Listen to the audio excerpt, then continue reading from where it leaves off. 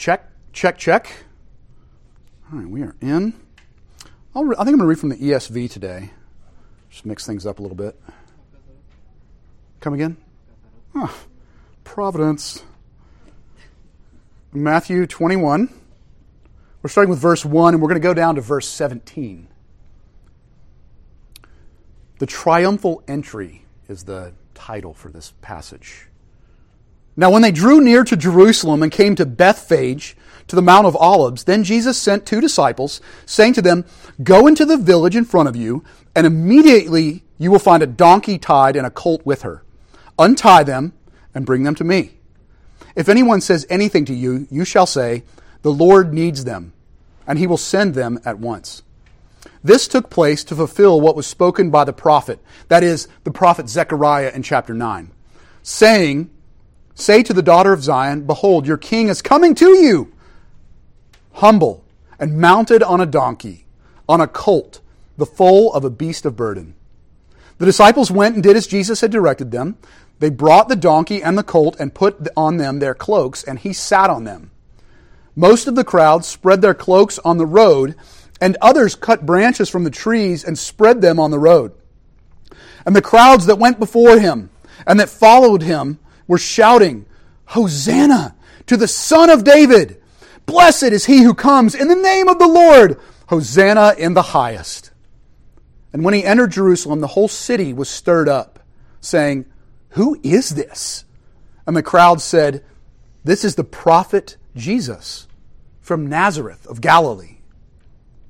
And Jesus entered the temple and drove out all who sold and bought in the temple. And he overturned the tables of the money changers and the seats of those who sold pigeons. And he said to them, "It is written, 'My house shall be called a house of prayer, but you make it a den of robbers.'" And the blind and the lame came to him in the temple, and he healed them. But when the chief priests and the scribes saw the wonderful things that he did, and the children crying out in the temple, "Hosanna to the Son of David," they were indignant. And they said to him, "Do you hear what these children are saying?" And Jesus said to them, "Yes. Have you never read, 'Out of the mouth of infants and nursing babies you have prepared praise'?" And leaving them, he went out of the city to Bethany and lodged there. Powerful story. Powerful story. It's not Christmas, but you better watch out. You better not cry. You better not. I'm telling you. Thank you. Why? Because what? Who's coming to town? Santa Claus is coming to town. He's making a list. Thank you, Hunter. He's going to find out who's been naughty or Santa Claus is coming to town. Now here's the kind of creepy part. He sees you when you're sleeping. He knows when you're He knows when you've been bad or good, so be good for goodness. You better watch out. You better not cry. You better not pound. I'm telling you why. Who's coming to town? Santa Claus is coming to town. The VIP is coming to town. And you wonder why we have some weird notions of Christmas. Songs like that would be one of them. Right? We have some messed up views about God because of songs like that. Because God's not Santa Claus, even though that those verses there kind of picture him as being like God, seeing you when you're awake and when you're asleep. Now, today we're talking about the VIP coming to town. The VIP coming to town is a big deal. China knows how to do this really well. I don't know if you read about even Trump's recent visit to China, but Trump had a lot of rhetoric about China before going. He was bad-mouthing China, talking all kinds of dirt about them, and I'm sure there's some things that some problems they have. And again, I'm not getting into politics, but when he came back, his tune had changed a bit. He was a little more soft. He was a little more warm on China. Why? Because these people know how to throw a VIP reception. I mean, they literally trained huge thousands of children to be able to chant his name and call him, President Trump as he was coming in English as he was coming in. They had banners. They had massive bands. He got secret private tours of the Forbidden City. I mean, they rolled out the red carpet, dialed up to 11. The red carpet. And, of course, Trump likes that, believe it or not. I know it sounds weird, but he really appreciated that. as I'm sure we all would. Because it's a big deal when the VIP is coming to town. And that's what's happening here in our passage. The VIP is coming to town. It's called the triumphal entry. And this is a big deal. Now, to understand it more fully, let's break it down in 3 ways. We're going to learn why it's such a big deal that the VIP, that is Jesus Christ, is coming to town, the town being Jerusalem. And we're going to see how he comes to town. That's what I want you all to watch closely today. Pay attention. How Jesus comes to town. How his entry is triumphal when he comes into Jerusalem. So we're going to see 3 things. We're going to see the careful Christ first. The careful Christ. We're going to see, secondly, the contrite Christ in this passage, in his coming to town. And then lastly, we're going to see the cleansing Christ. The cleansing Christ is the third thing we'll see in this passage. So first and foremost, as the VIP of all VIPs is coming to town, he's careful. Jesus plans his entry really meticulously. He knows what he's doing. He knows what is to accomplish. He has a playbook. Zechariah chapter 9 is also called the triumphal entry of the king. Zechariah 9 describes how the king will enter. It's prophecy. It's prophesying about this very passage, and it's the playbook that Jesus is using. I know not all of you played sports, but you've certainly been to a sports game at some point in your life. Am I right? You've been to a sports game, and you know the kind of preparation that goes into game day. I know, thank goodness UVA beat Carolina yesterday. We were so happy in our household. But there's a lot of preparation that goes into games, isn't there? Right? You have tons of practice. I mean, these teams are practicing for months beforehand to get ready for the big day. Right? And then they set a time, they set a place, right? A stadium perhaps. And then all the tickets are sold, and then all the fans start pouring in. And as the fans are pouring in, right, they're chanting songs, they're rah-rah. You've got your little, fake hand on your finger. There's banners, there's posters people are holding up. The chants begin. There's a band that starts to play that leads everyone in the chants. I mean, it's a big deal. It's game day. It's game day. There's a lot of preparation that goes into game day. That's exactly what Jesus is doing here. Jesus is doing some prep, some game day prep. He's like, all right, disciples, I want you to go and I want you to get a donkey from the town of Bethphage and Bethany. And this is really important that we understand why not only he got a donkey, but where he got it from. Bethphage and Bethany are the places where Jesus did some of his most amazing miracles. This, without a doubt, this is his fan base. He knows what he's doing. This is not random. Right? So Mary, Martha, and Lazarus were from the town right in there, that area called right near Bethphage, where he was calling people to come from. And does anybody remember what happened to Lazarus, one of the people that he was closest with? Does anyone know? Remember what happened with Lazarus? He died, and Jesus raised him from the dead. Okay, so probably Jesus has got some fans in this area. And behold, that's exactly what happens, right? The disciples grab the donkeys because they bring them to him because he's got to ride in on something, right? So they grab the donkeys, bring them to him, and he's riding into the town. And because there was probably murmurings, right? The disciples are feeling something going on. This is the first time in the book of Matthew that Jesus is publicly letting people call him the Son of David. This is the first time. Before it was hidden, right? Before Jesus would say, shh. Someone confess, yes, you're the Christ. You're the Son of David. You're the Son of God. And he'd be like, shh, don't tell anybody. But now he's like, yes, the time has come. The final week is here. It's game day. Yes, I am He. He takes these titles on himself. And then the people come out. They can sense that something's building too. Right? The donkey is being brought in, and this crowd gathers along the path into Jerusalem. And they've got their chants. Hosanna! Do you know what that means? Hosanna means He saves, basically. God saves. Hosanna! In the high, glory to God in the highest. I mean, and there's chants. They're waving these palm branches all over the place. Some people call it Palm Sunday. But I mean, essentially, it's like game day. Right? People are chanting, waving these palm branches. They're throwing their cloaks down in front of Him. They're throwing the branches down in front of Him, and there's this incredible scene. And the Bible even says, as He was entering the city, it says here it was stirred up. in the ESV translation, but I prefer the NIV, I'll be honest. It says, the town was shaken. This is a big deal. The VIPs of all VIPs is entering the city. He is coming as the king. He's coming as the king. And this has always been Jesus' way of bringing himself into a town. And, most importantly, into people's lives. This is Jesus' M.O., right? He comes to challenge. He's not kidding around with these Pharisees. People are saying, glory to God in the highest, and they're calling him God, and he's taking this name upon himself, and he's saying to the people of Israel, he's saying, you got to decide right now, who do you think I am? Because I'm either it. I'm the VIP. I'm the king. The one you're going to bow to. I am God incarnate, or reject me and kill me. Or reject me and kill me. Jesus, when he enters into the city, when he enters into a life, when he enters to us, when he brings his challenge, it's rarely, hey, I want to be like a little help in your life. Like I want to be a little icing on the cake. Like I want to like help you like achieve your goals, and I'm Jesus. That is very much not how Jesus enters into this city and into our lives. Jesus is like, recognize me for who I am, and bow, and submit and serve, or reject and kill me.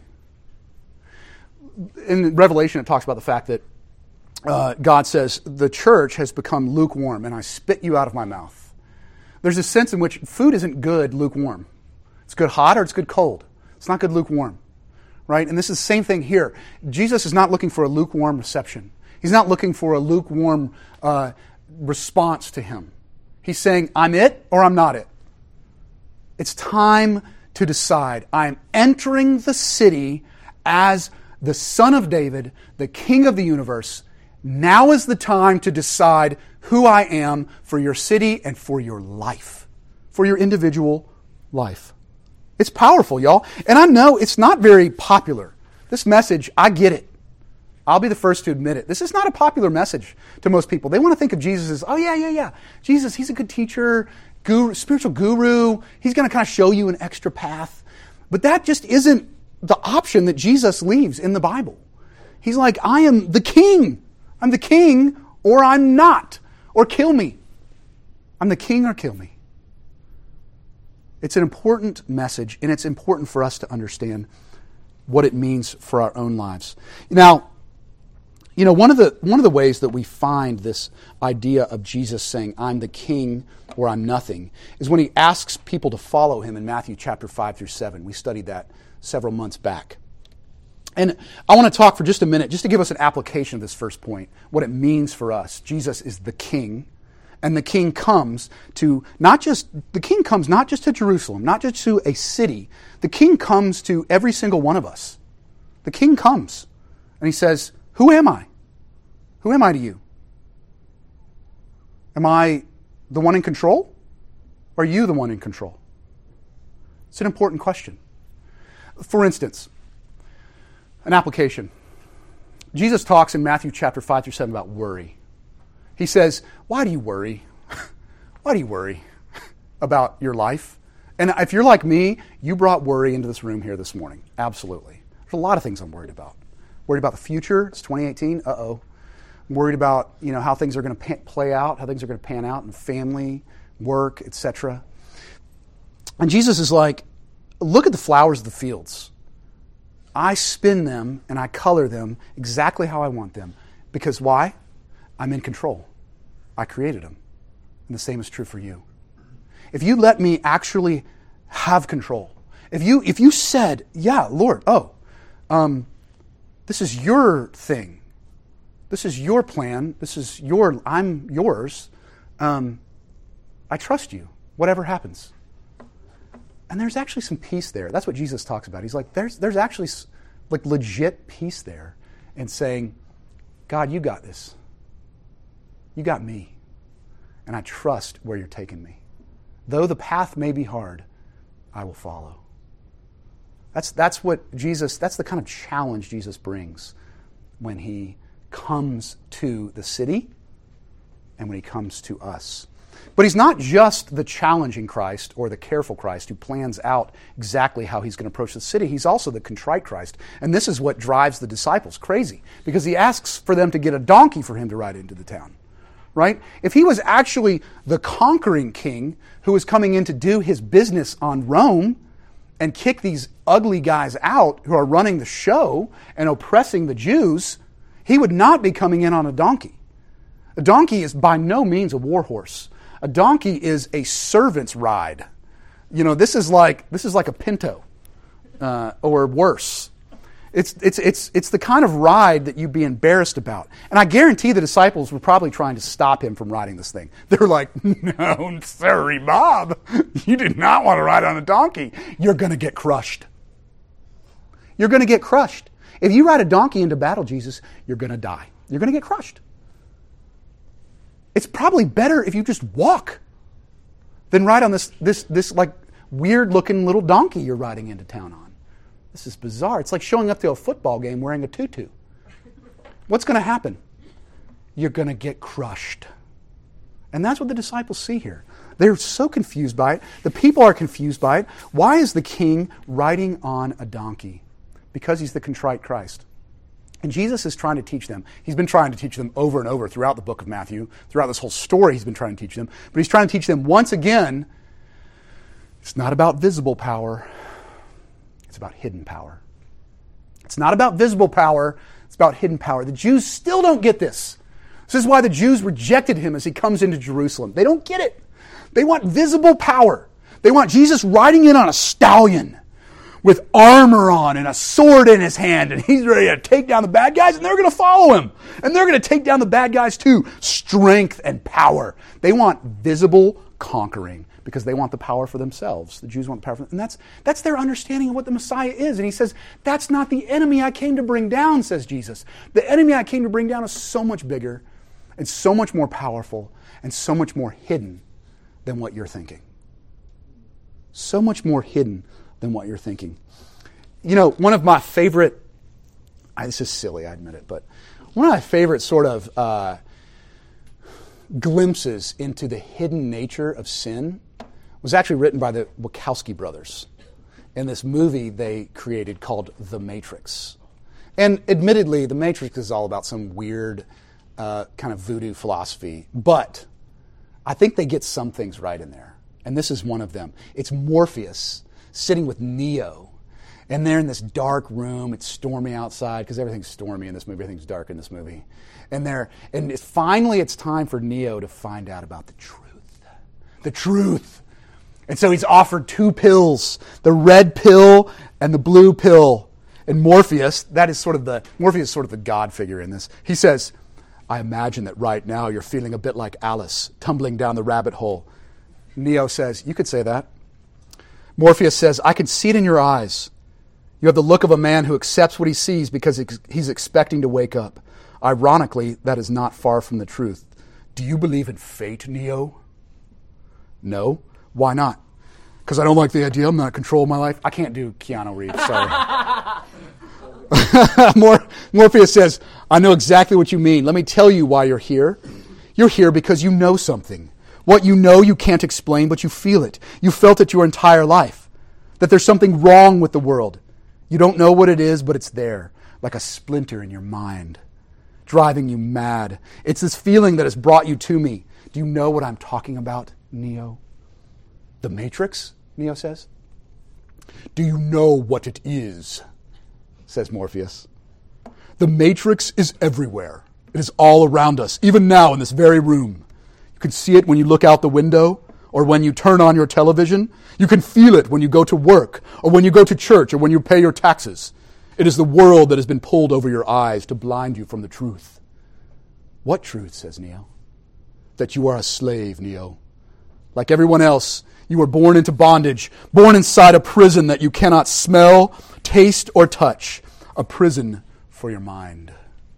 Now, okay, it's a stretch to say it's a one-for-one comparison to what Jesus is teaching, but it's similar. It's similar to what Jesus was teaching the Jews at the time and what he's teaching us even today. This idea that it's hidden. The power that I have come to defeat is hidden, and that's why I'm on a donkey. because I've got to beat it by dying. That's the message. I remember I had a conversation with this young person at Mudhouse Coffee. I was out on the front porch, and I found out that they were studying and writing their dissertation for their anthropology degree. And I was like, that's interesting. You study people. I like people. Let's talk about people. And so we got into a conversation about people, and I was like, you've studied the history of people, why people act the way they do throughout history. And I said, what do you think is wrong with the world? Just kind of get the conversation going to the next level. And the person was like, now here's what's interesting. The person didn't hesitate in the sense of, they didn't question me and go, well, wait, something's wrong with the world? I mean, I think most people are going to just automatically recognize, yeah, something's wrong. Something's wrong with the world. And so the person said to me, well, power. People with too much power. Corporations with too much power. Big business. Big tech companies. Big powerful men. I mean, probably something like the Me Too campaign. These guys that get way too much power. Right? That's the problem. And then I said, my next question was, what about people without power? I asked. Are they fine?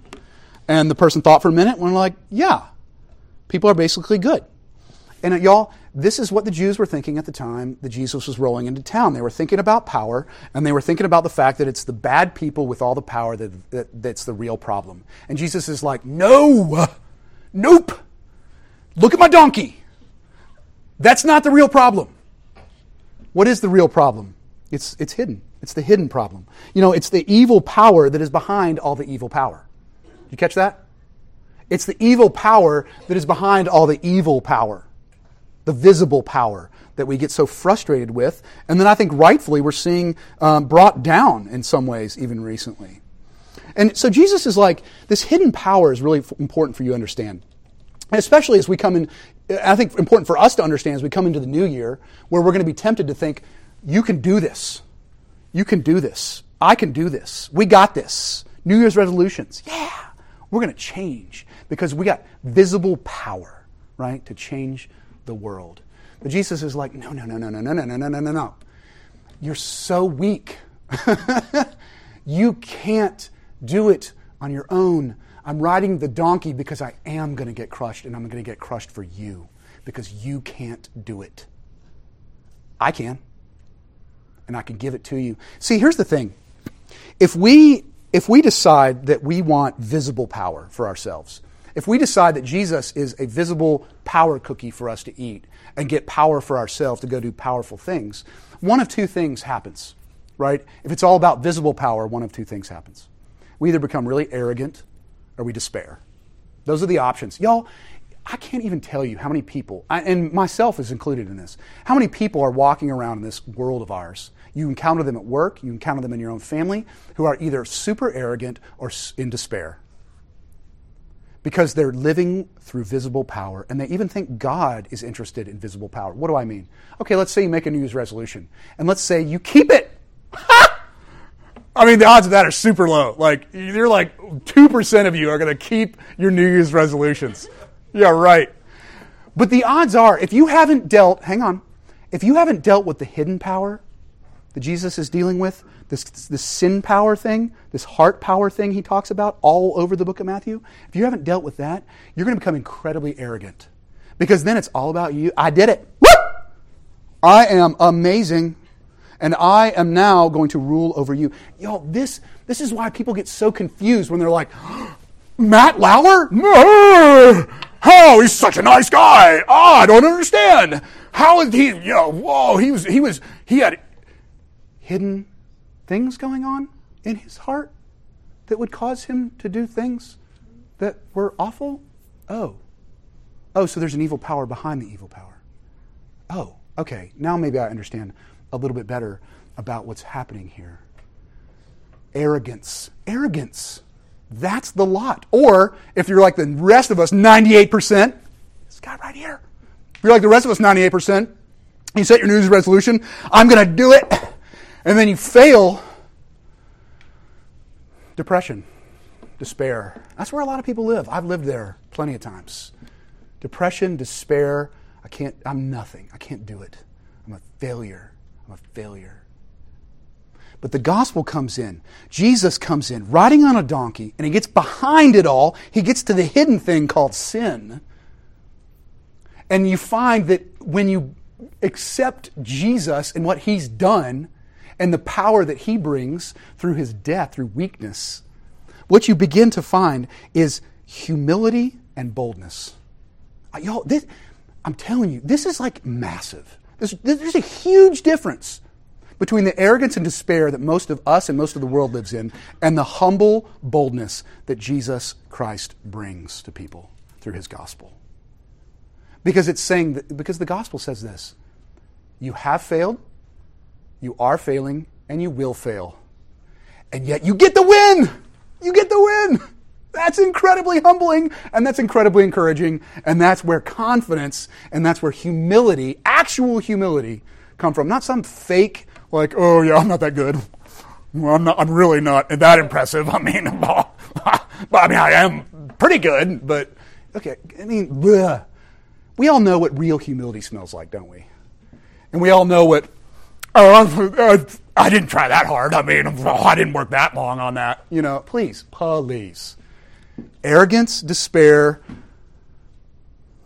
humility, and boldness.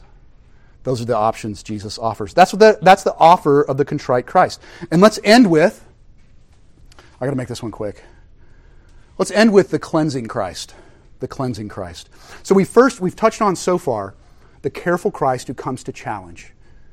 The careful Christ who comes to challenge. He challenges every single one of us. Who am I? Am I the king? Or are you going to kill me and walk away?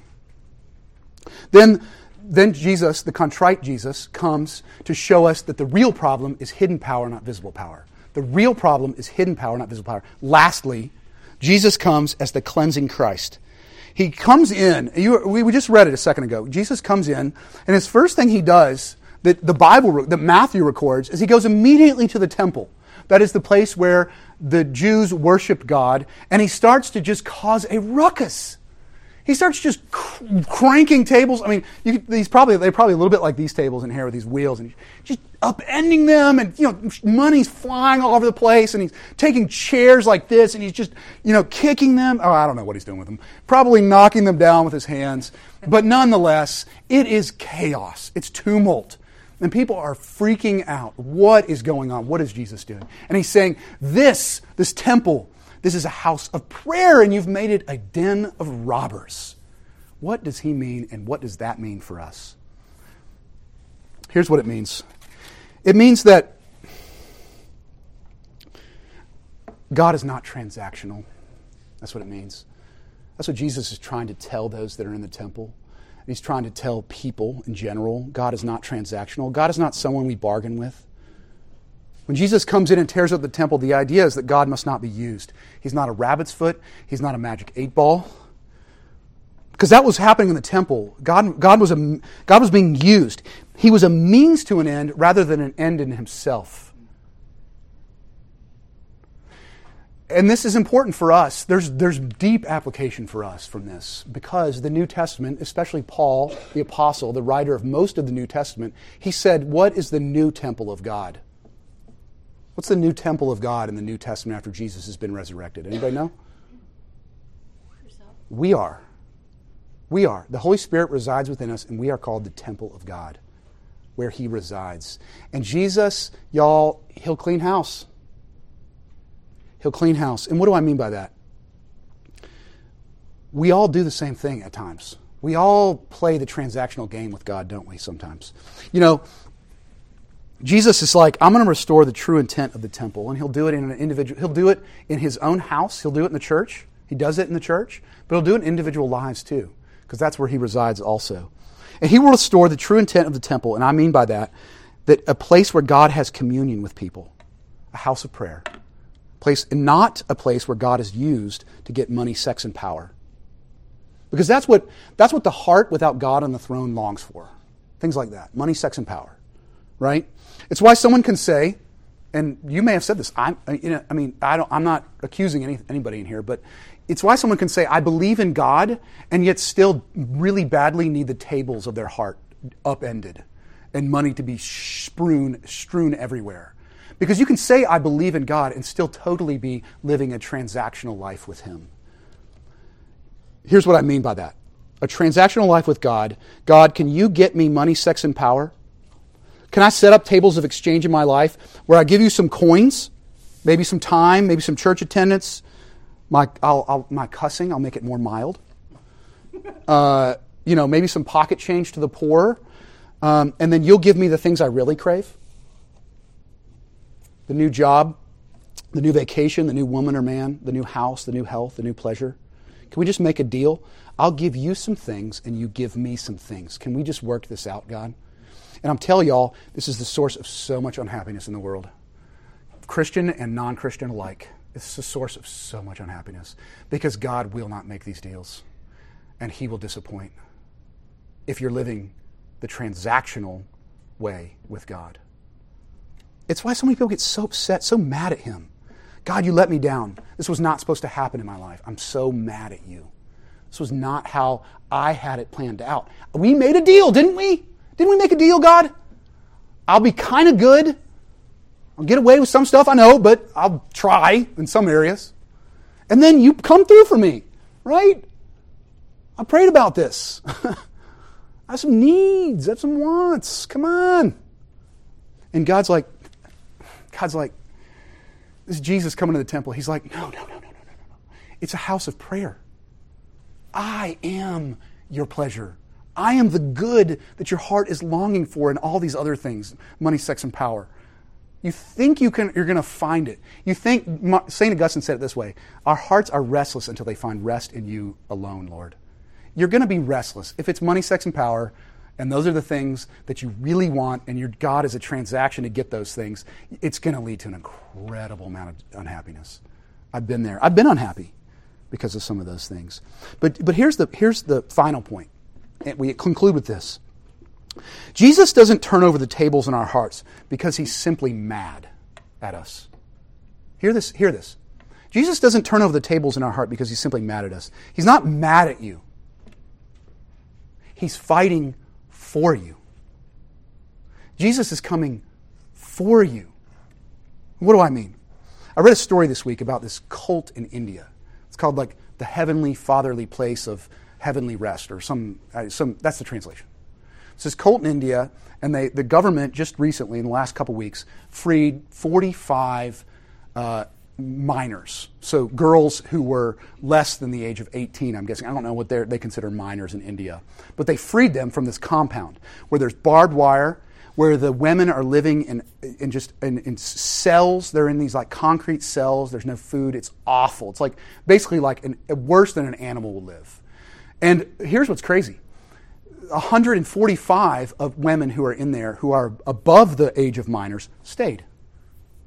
They stayed. And they found all kinds of drugs in there, syringes, and it's this awful cult. And I was thinking about it this week, and I'm like,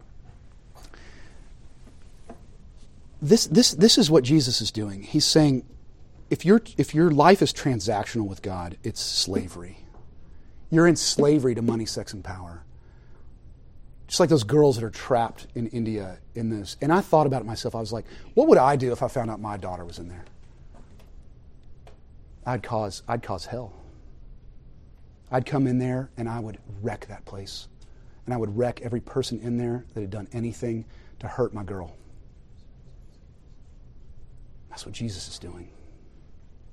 He's not turning other tables because He's mad at you. He wants you. He wants you. He's coming to wreck things to get you. Jesus turns over the tables in our life to have communion with us. And then what He does is He spreads a table.